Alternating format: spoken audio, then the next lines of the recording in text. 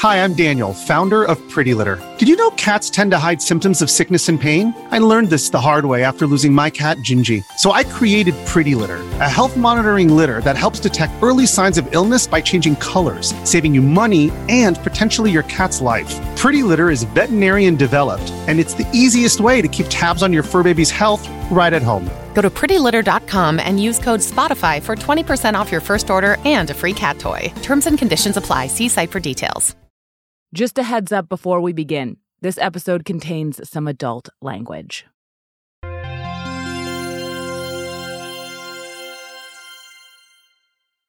When Julian Lucas, now a staff writer at The New Yorker, was just a kid, he became fascinated by video games. I had plenty of late-night sleepovers playing Super Smash Bros. Melee. It was the late 90s, early 2000s, and he played all different kinds of games. Fighting games and computer games, educational games, racing games, and first-person shooter games. But there was one kind he liked most of all. Models of the world. Whether it was space exploration or conquering the Roman Empire or building an ancient Chinese city, something that felt like I had an entire world contained on my computer that I could improvise on and modify and control. That's what really appealed to me. But when Julian got to college, he started thinking more critically about this medium he loved. At a certain point, I realized that so many of these games touched on histories that should have included slavery and just completely omitted it. The most egregious is probably a game, it's right there in the title. It's Sid Meier's Colonization. It was first released in 1991, and in it you play a European settler, building colonies in North America and the Caribbean. Actually, when you go to build a sugar plantation, the little icon for the character that goes and builds it is a white woman. She looks like a pilgrim or something. And if you go to cultivate tobacco, it's like a guy with a pitchfork and a straw hat. In college, I really started to think about how egregious this was and thinking about the fact that I had ancestors who were enslaved and worked on plantations, and also just learning how central slavery had been to the coming of Western modernity and the world that we live in. I thought it was just so misleading about the shape of history, which so many people learn from games like these. He began to wonder if any games had addressed slavery. And one of the earliest I found was called Freedom. Freedom, which has an exclamation point at the end, is an educational software program released in the early 1990s. In it, students play as enslaved people in the American South in 1830, trying to escape north via the Underground Railroad.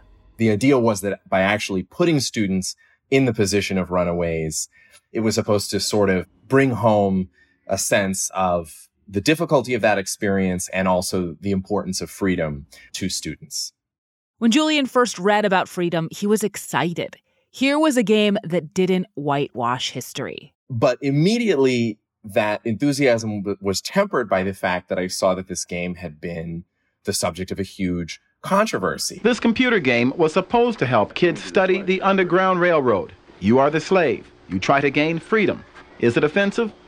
So I had been looking at this phenomenon totally from the standpoint of this is an erased history. This is something that game designers have been too afraid to incorporate into their visions of the past. And immediately I was confronted with sort of the opposite. Some parents want the game banned from public schools. Here's an example of a company that did try to include the history of slavery in a game, and it had blown up in their faces.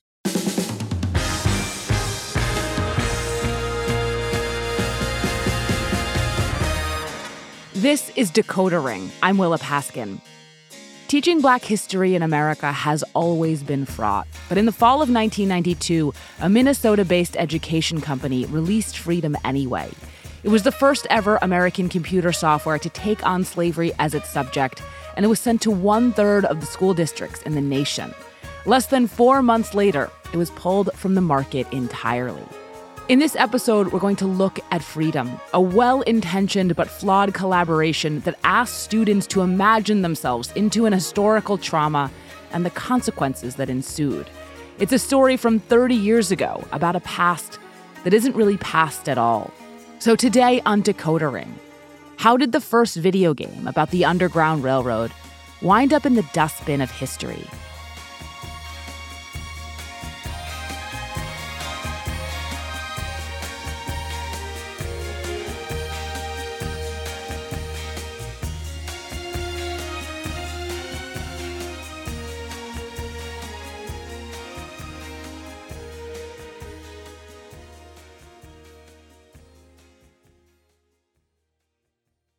Apple Card is the perfect cashback rewards credit card. You earn up to 3% daily cash on every purchase every day. That's 3% on your favorite products at Apple, 2% on all other Apple Card with Apple Pay purchases, and 1% on anything you buy with your titanium Apple Card or virtual card number. Visit apple.co/card calculator to see how much you can earn. Apple Card issued by Goldman Sachs Bank USA, Salt Lake City branch. Subject to credit approval. Terms apply. In order to understand how freedom came to be and the controversy it caused, we have to get to know the three entities most responsible for its creation. Two men and the company they worked for and with. A company which is best known for another game entirely. When I was growing up, everybody would play Oregon Trail when they had free time in tech class. Oregon Trail is a text-based educational computer game about westward expansion in which you play as a pioneer in 1848, leading a wagon group on the 2,000-plus mile trek from Missouri to Oregon. People would name the members of their wagon after classmates. The gameplay largely involves typing. Throughout, players are prompted with choices about how to proceed, most of which end in their death. But that's part of the fun. Someone would die of dysentery or typhoid or be killed in some kind of skirmish on the way to Oregon, and people would shout out, "Oh, you're dead," to their classmate. Oregon Trail has sold 65 million copies. It reached Julian's classroom and thousands of others thanks to the Minnesota Educational Computing Consortium and later Corporation, or simply MEC. MEC was founded in the early 1970s, and it was never your typical tech outfit. It began as a nonprofit founded by a number of Minnesota's educational agencies. It was helmed by a former high school math teacher and staffed largely by educators who together pretty much pioneered the educational computer game. MEC made a lot of different games, including popular programs like Number Munchers, but Oregon Trail was its best-known product, going back to when it was played using mainframe computers and teletype machines. By the early 90s, MEC was distributing its wares to the 5,000 school districts around the country that had a MEC membership. That membership would often include an Oregon Trail-like product.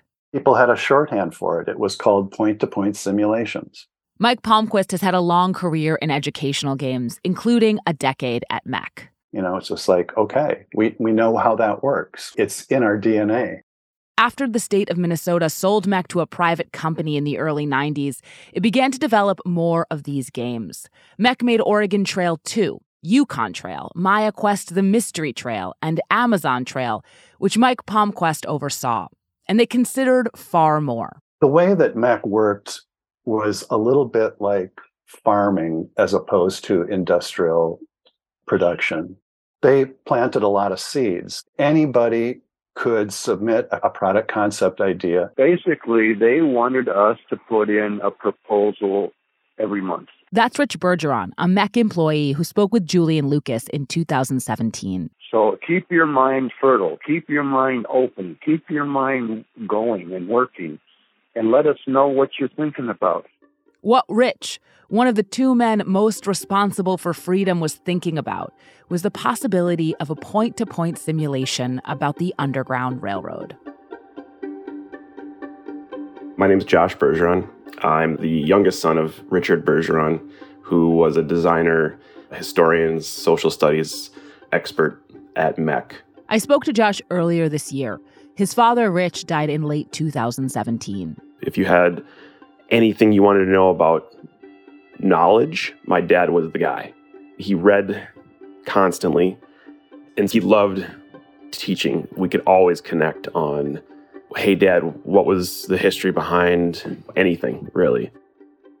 Rich was born in the early 1940s in the Midwest. His family was conservative, but he joined the Navy, and it changed and expanded how he saw the world.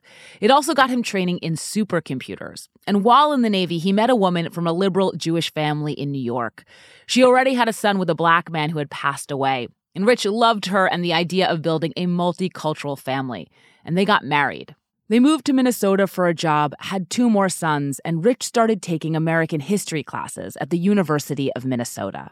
And after a couple of classes, it dawned on me they're not teaching our history. Rich was white. When he says the American history classes weren't teaching our history, he means they were glossing over uncomfortable but true elements of the American past. But there were new departments in African American and Native American studies that he found to be much more thorough. Rich would go on to get his degree in history and Native studies. My parents, along with being interested in Native American culture and heritage, were really interested in just social justice issues. It wasn't enough to just give money, and they did, and they didn't have a lot of money, and they still gave money to organizations. But then they also went out and volunteered. By the late 1980s, Rich and his family were part of a service-minded, multiracial community in the Twin Cities. And then he got hired by MEC. It was like this fantasy that came true for him. He was just bent over backwards at how cool it was and how it employed all of his skill sets and interests. At first, he consulted on Oregon Trail 2 and its presentation of Native Americans. He made a game called Bluegrass Bluff, in which the player excavates a Native American archaeological site. And as Rich got comfortable at MEC, he pitched a project inspired by a man he'd met while volunteering for Minneapolis's annual Juneteenth celebration. The man's name was Kamau Kambui.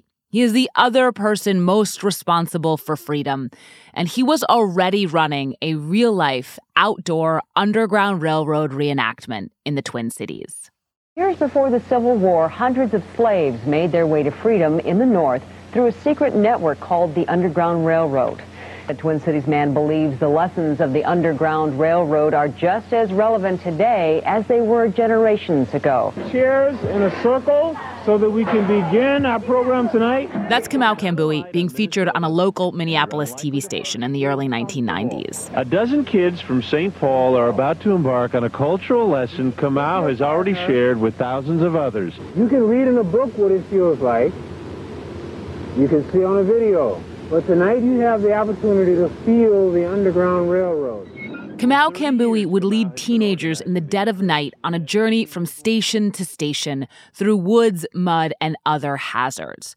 The students would get assistance, advice, and medicine from reenactors playing Quakers, Native Americans, and Harriet Tubman herself, all while being pursued by other reenactors acting as slave catchers with guns and chains and dogs. And then in the distance, they hear a word that has never held more meaning. Freedom this way! Freedom this way!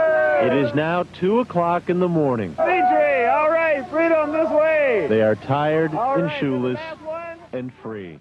He didn't do anything small. Kamau died in 1998, but 5 of his 7 children got on a Zoom call with me recently to talk about their father. I know it's a common thing now, but our dad was the inventor of dad jokes. So he told the corniest jokes you ever heard in life.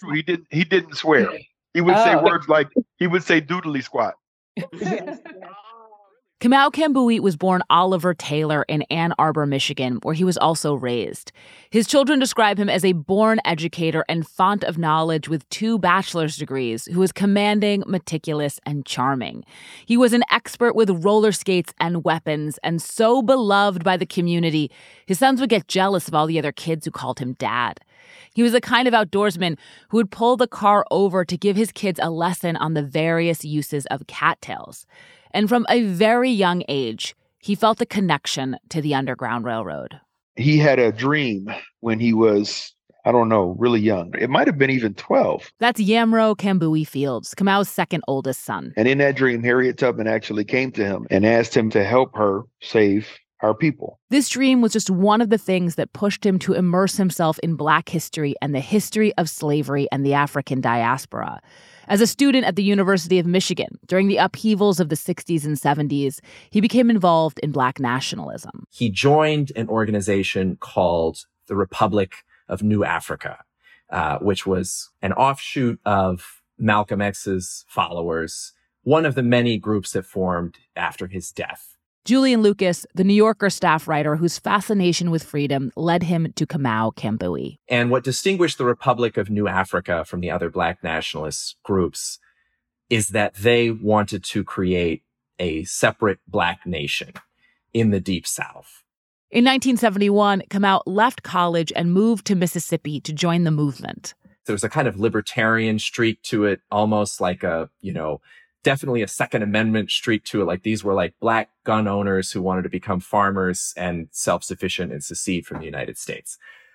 It obviously didn't go well. They were harassed by the FBI and state and local government. Kamau was arrested for licensing a gun under his not yet legal name and spent time in jail. When he got out, he moved to Minnesota. He trained with Outward Bound, which takes young people into the wilderness to teach them self-sufficiency. He also continued to learn about the Underground Railroad. Kamau's daughter, Mausi, recalls going with her father to an Underground Railroad safe house with a trap door in the floor.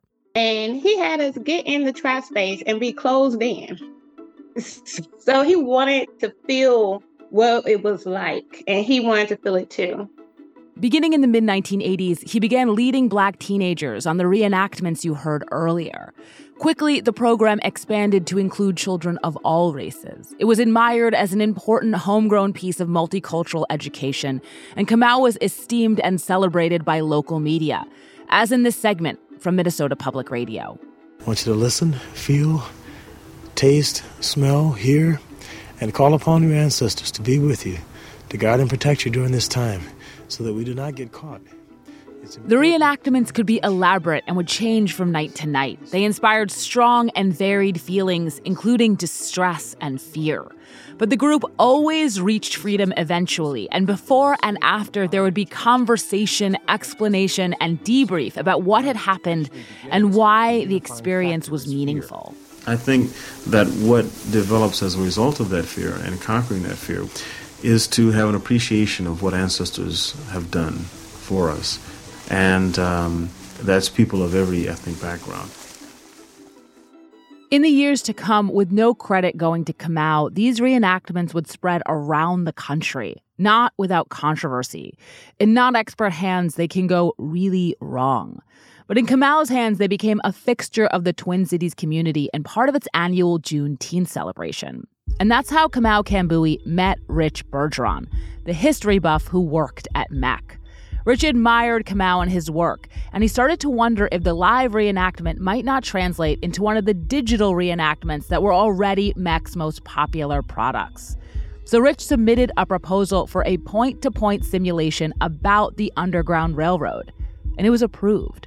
He immediately approached Kamau about consulting, and Kamau was eager to participate. His daughter, Nyamka. We remember him telling us that it was going to be a game changer. It was very exciting. And so Kamau and Rich eagerly embarked upon a project they believed was going to make a difference. A project that would soon prove to be even more complicated than they could imagine.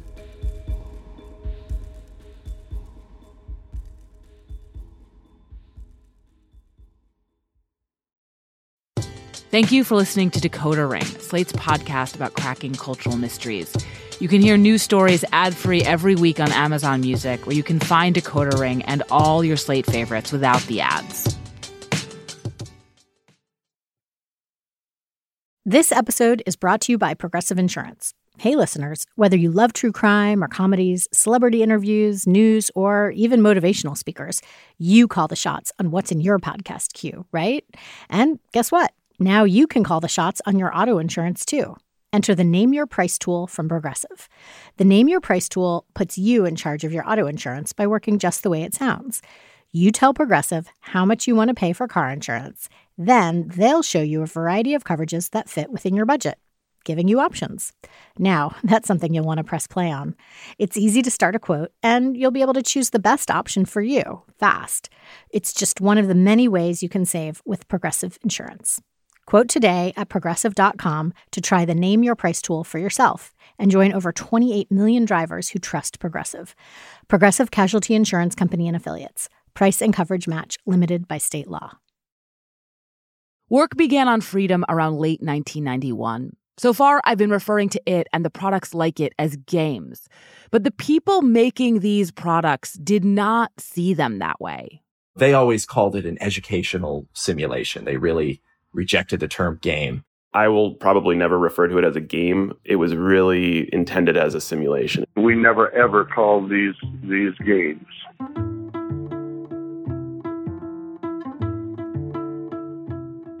This was the early 1990s, though. Video games were widely understood at best to be something kids did on a home console system, where they played as an Italian plumber, or worse, as a moral scourge encouraging violence.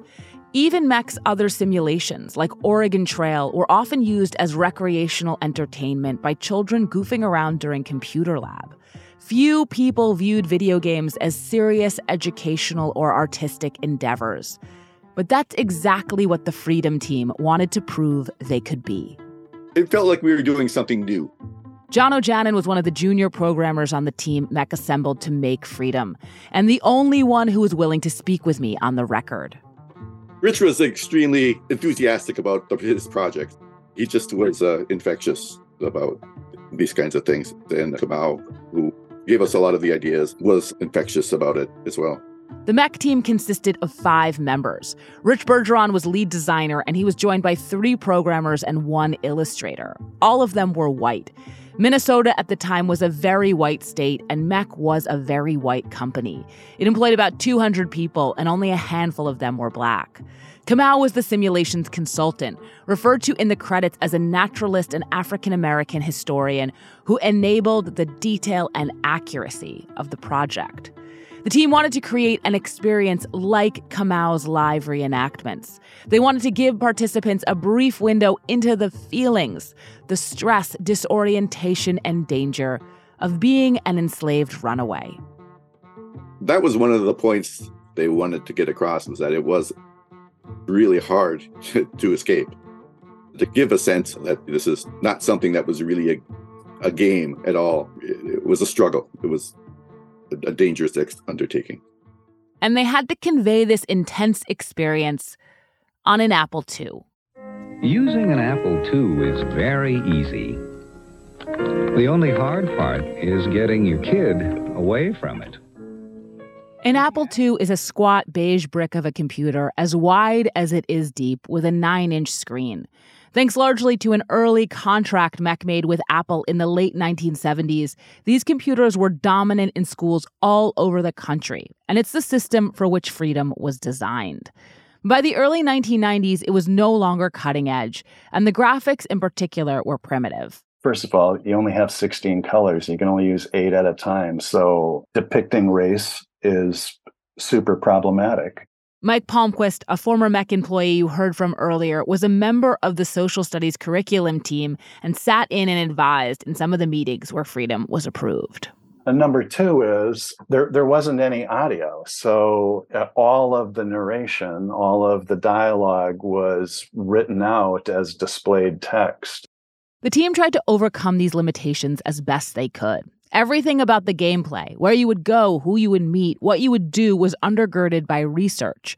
Rich also arranged for the team and some sales reps to go on one of Kamau's reenactments to understand what they were trying to create. And he corresponded with academic historians as well.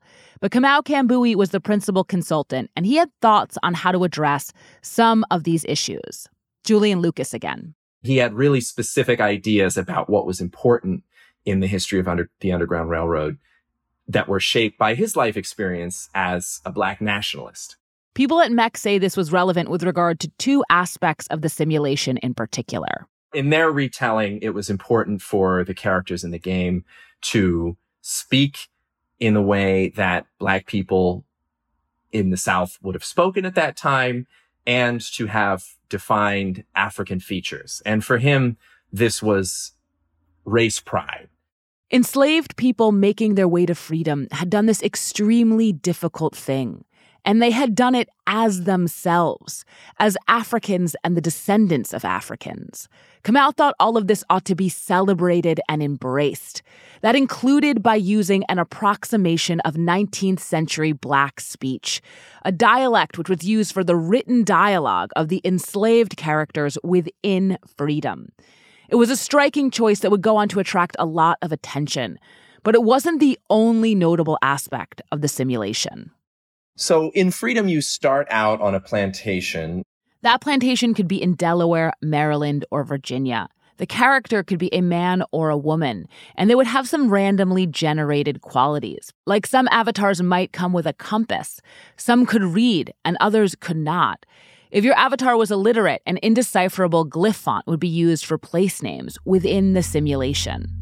The first thing you do is speak to other enslaved people on the plantation, elders in the community of the enslaved, gives you something, whether it's a piece of advice or an object that's going to help you on your journey. Immediately, you're in a kind of wilderness. You have to navigate by using the stars and by using moss on trees and seeing where the Big Dipper is. And as you move through the map of the game, you encounter all kinds of obstacles. You have to cross rivers. You might enter a town and you have to make a decision about, are they going to be someone who's sympathetic, or are they going to call the patrollers and send me back to slavery? You hunt and fish, and periodically you encounter slave patrols, and you have to confront them, run away from them, attempt to hide. You can also try to fight them.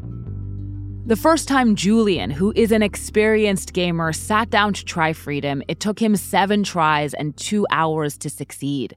Far more time than most students would ever have in a computer lab in one sitting. By the summer of 1992, Freedom was ready to be play-tested on actual students in grades 5 through 9, and by their teachers, too.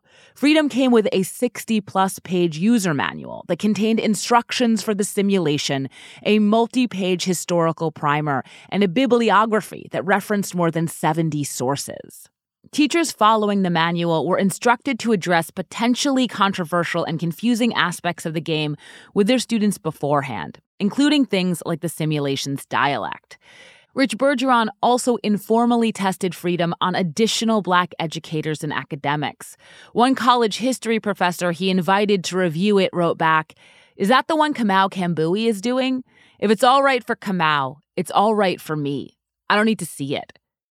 Rich himself told the St. Paul paper he was expecting different reactions from different racial groups, elaborating that some white people don't want to be reminded of how their ancestors treated Black people. Quote, they would rather gloss over it than talk about it. Around October 1992, MEC began releasing Freedom to the 1/3 of school districts in the country that had a MEC membership. There were so many puzzle pieces that came together. Josh Bergeron, Rich Bergeron's son. They got support from the organization. The team was put together. I think they really, truly felt with the curriculum, all of this was going to make a difference. He really wanted it to be larger than life. Yamro Fields, Kamau Kambui's son. This was his, part of, anyway, his legacy. This is something that he wanted to, hand down for his grandchildren. In the weeks after Freedom's release, things seemed to be going well. Rich told Julian Lucas the team received a letter from a Catholic school in Alabama. The teachers had been looking through the manual, planning to write and complain about the topic, but had found the whole instructional packet so well put together, they decided instead to use Freedom in their curriculum. A capsule review in a software catalog called Freedom one of the hottest new Apple II titles on the market and said it does a, quote, impressive job in spite of the medium's limitations. In November of 1992, MEC made Freedom the complimentary program at its annual conference, free to anybody who wanted a copy. And yet things were not going quite as smoothly as all the public accolades made it seem, even at that annual MEC conference, as Rich explained to Julian Lucas. We had generally pretty welcoming attitude that we saw from teachers, from Black folks. We had one man He came in and he watched for a while, and then he started screaming and shouting about it. This is absolutely horrifying. I'm going to do my best to pull this off the market. Around the same time, an email chain was forwarded to MEC from a group of Black computer programmers horrified by the very premise, comparing it to making a game about the Holocaust or Jeffrey Dahmer. A Black teacher in Texas wrote in asking for the game to be pulled, and she was not dissuaded by a response assuring her that a Black man had been a key advisor on the project. The Freedom team began to work on an updated version of the simulation with better graphics and sound, hoping to address some of these concerns. But before they could, Freedom reached a school in Indiana.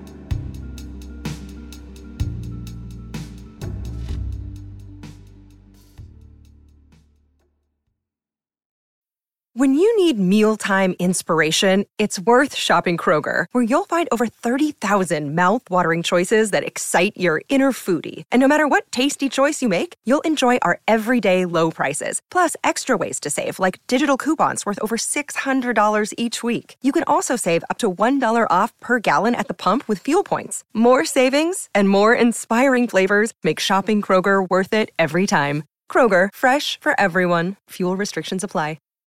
If you're an athlete, you know the greatest motivator of all is the fear of letting your teammates down. After all, a team is only as good as its weakest link. So you owe it to those wearing the same jersey as you to be your best every time you step on the field. That's why there's no vape in team. When you vape, you can expose your lungs to toxic chemicals that can damage your lungs. If you're a step behind, the team's a step behind. Brought to you by The Real Cost and the FDA. Hello there. Hi, this is Willa Paskin. I was returning your call again. Yes. Hey, Willa. Thanks so much for calling me back. I really appreciate it. Can you imagine my shock of your text message? That's Darylyn Sharp. I'd cold texted her after coming across her name in a news article about Freedom. She was born and raised in Gary, Indiana. And when she was just a little girl in the 1960s, it was a booming steel town. Her family was affluent, politically minded, and well-connected. Darylyn became one of the first Black loan officers in the area, underwriting mortgages for Black homebuyers who had been historically discriminated against. I tried to make a difference. I had to make a difference, and letting my clients know, look, you can buy any house. If I qualify you and say you're approved, you can buy any house. We didn't have to stay in this red line district.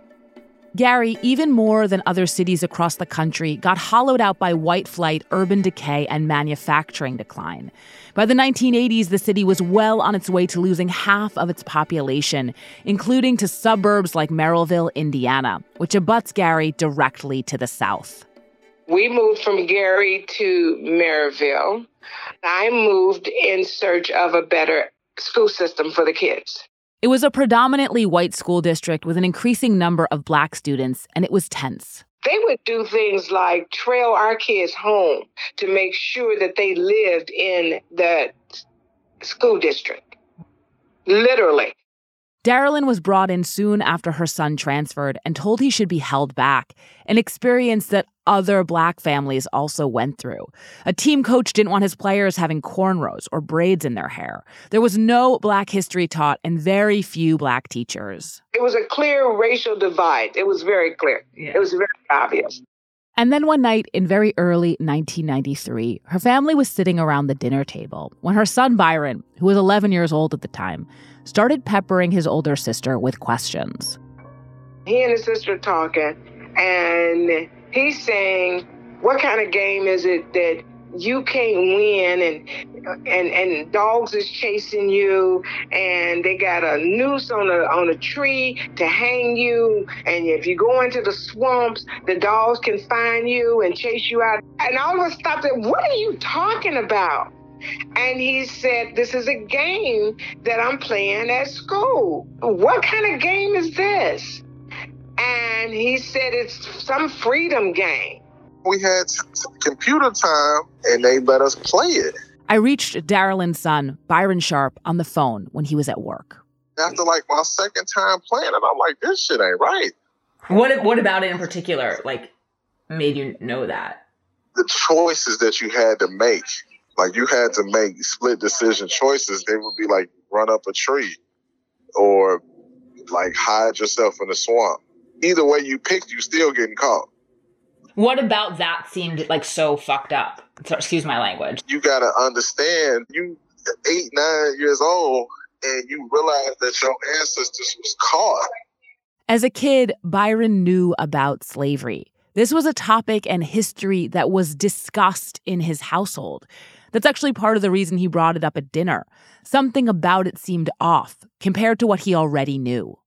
So you telling me I can make this decision and go to jail or fuck my shit up for the rest of my life? Either way it went, he was going down, and some people were going through that now. In the live reenactments led by Kamau Kambui, the participants always reached freedom. The journey could be harrowing and scary and hard, but the participants succeeded, and in so doing, were supposed to appreciate themselves and the much harder experience of, as Kamau put it, their ancestors. But in freedom, the simulation, you didn't always succeed. In fact, you failed most of the time. And it wasn't the meaningless dying of Super Mario Brothers or even Oregon Trail. Instead, you get turned in, killed, returned to slavery. As Byron and I talked, it became clear that the problem wasn't that the simulation was trying to teach this gruesome and difficult and important history, a history he and his mother want to be taught. It's that it didn't even then feel like it was about history. It felt like a hopeless metaphor for how his school, how his country saw his future. Hell yeah, it was real life. It's why 30 years later, this experience dropped on him when he was just 11 years old in the middle of computer class is still so vivid. That's why we had to do something about it, because I could not believe that they were introducing those kinds of feelings. Darylyn knew what she had to do. I went to the school the very next day. I don't hesitate. She was on the PTA and she knew the principal, who assured her it was just part of the curriculum. But Darylyn asked to see it for herself, and it was as Byron described. And I'm like, you're not going to play this game anymore. My kid is not, no, you're not playing this game at this school anymore. And so then from that point, I just started rallying. She started reaching out to the other Black parents who were hearing from their own kids about freedom. Some 3rd and 4th graders, unsupervised in the computer lab, had even been teased by older white boys. The older boys had made fun of the dialect in freedom and referred to the rudimentary images as Aunt Jemimas. The boys had gone home in tears. None of these parents knew about Mac or Kamau Kambui or Rich Bergeron and their ambitions or intentions. They just knew they had to do something. You just don't put something like that out there and expect us to be okay with it. This is not a game. Yeah. This is not a game. I got a telephone call from the CBS affiliate in Chicago asking for a statement. Dean Kephart, an educator who has worked and continues to work at nonprofits, was the director of communications at MEC at the time. And I had no idea what had transpired in Maryville. By the time he got off the phone with the Chicago station, it was clear to him that a lot of things MEC had not foreseen had happened. But as he talked to an advisor, he realized MEC's intentions didn't really matter. I tested my thinking with her, and she said, Dean, there is no win here. You're going to have to swallow the mistake and apologize and pull it from the marketplace. If you enter into this debate, you're going to lose. You're looking at 2 little boys who are crying and their parents are blowing the whistle. I mean, that is not what you want to see on the evening news. It ended up on the news anyway. In Merrillville, Indiana, some parents want the game banned from public schools. They find this, for example, to be offensive. Do you have anything to help me? You give me some advice? I can read your action, Chile. You gonna run? What the newscaster is reading here is the written text that enslaved characters used in the simulation. The same text that had also been used to make Black children in the classroom cry. And once it was out in the world, all sorts of design choices and compromises MEC had made for technology and authenticity's sake were revealed as liabilities. The graphics may have been hamstrung by the Apple II's limitations, but they still appeared to be minstrel-like caricatures of Black people. Yes, there was a detailed manual, but teachers used to letting their students play MEC's other games without supervision didn't all use it. The difficulty of the simulation, without instruction and in the context of America's vast racial tensions, wasn't creatively disorienting or inspiring. It was dispiriting and maybe pointless. MEC wanted to push the boundaries of educational software, but their ambition alone couldn't overcome adult skepticism about the triviality of video games. And a nearly all-white company couldn't expect the input of one Black consultant, however well-informed and impassioned, to stand in for the perspectives and experiences of millions of Black students and parents. And that same company had no moral authority to stick up for the product, to say, we'll try to make it better, when Black parents complained. And so just hours after being approached for a comment, Dean Kephart made a decision, releasing a statement to the media.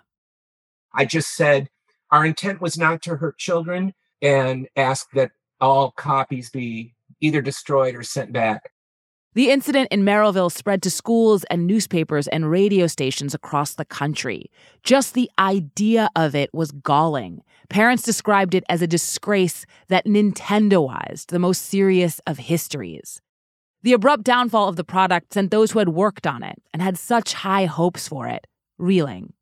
It was traumatic for a lot of people. There was a little bit of mourning and a little bit of, not guilt, but, responsibility.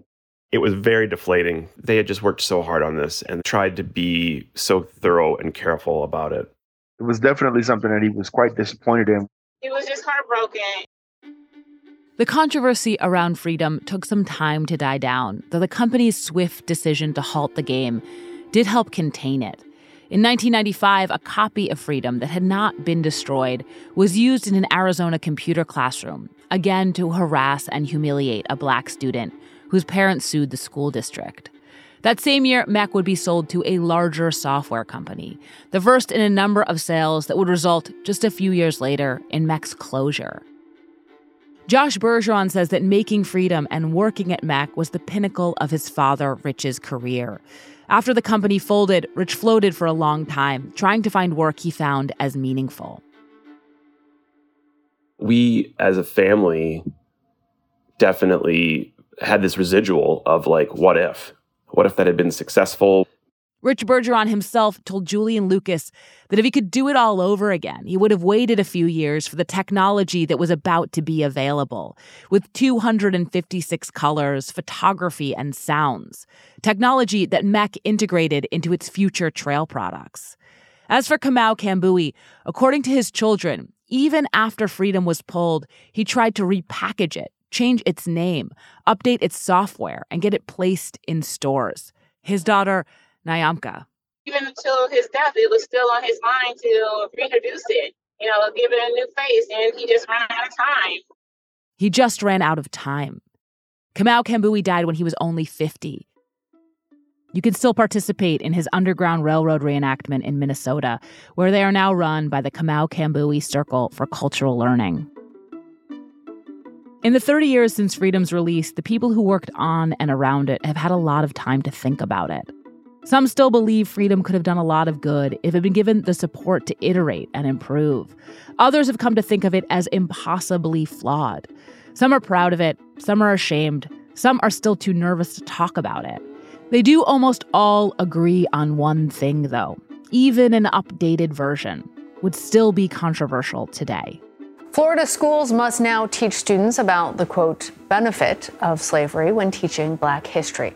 The controversial new education standard. Because teaching about slavery, about Black history, about American history, in whatever medium, has only become more fraught since Freedom tried and failed to do so. It was highly, highly imperfect, yes, but can we really say that something better has replaced it?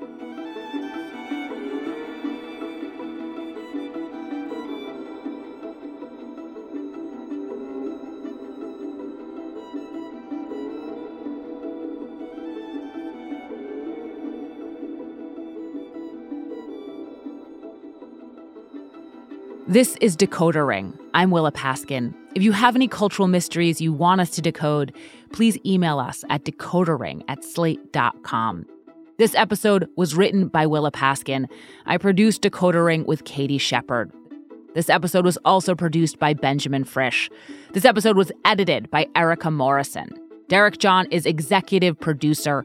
Joel Meyer is senior editor producer. And Merritt Jacob is senior technical director. I want to give an enormous thank you to Julian Lucas for his expertise, reporting, and generosity, without which this episode would not have been possible.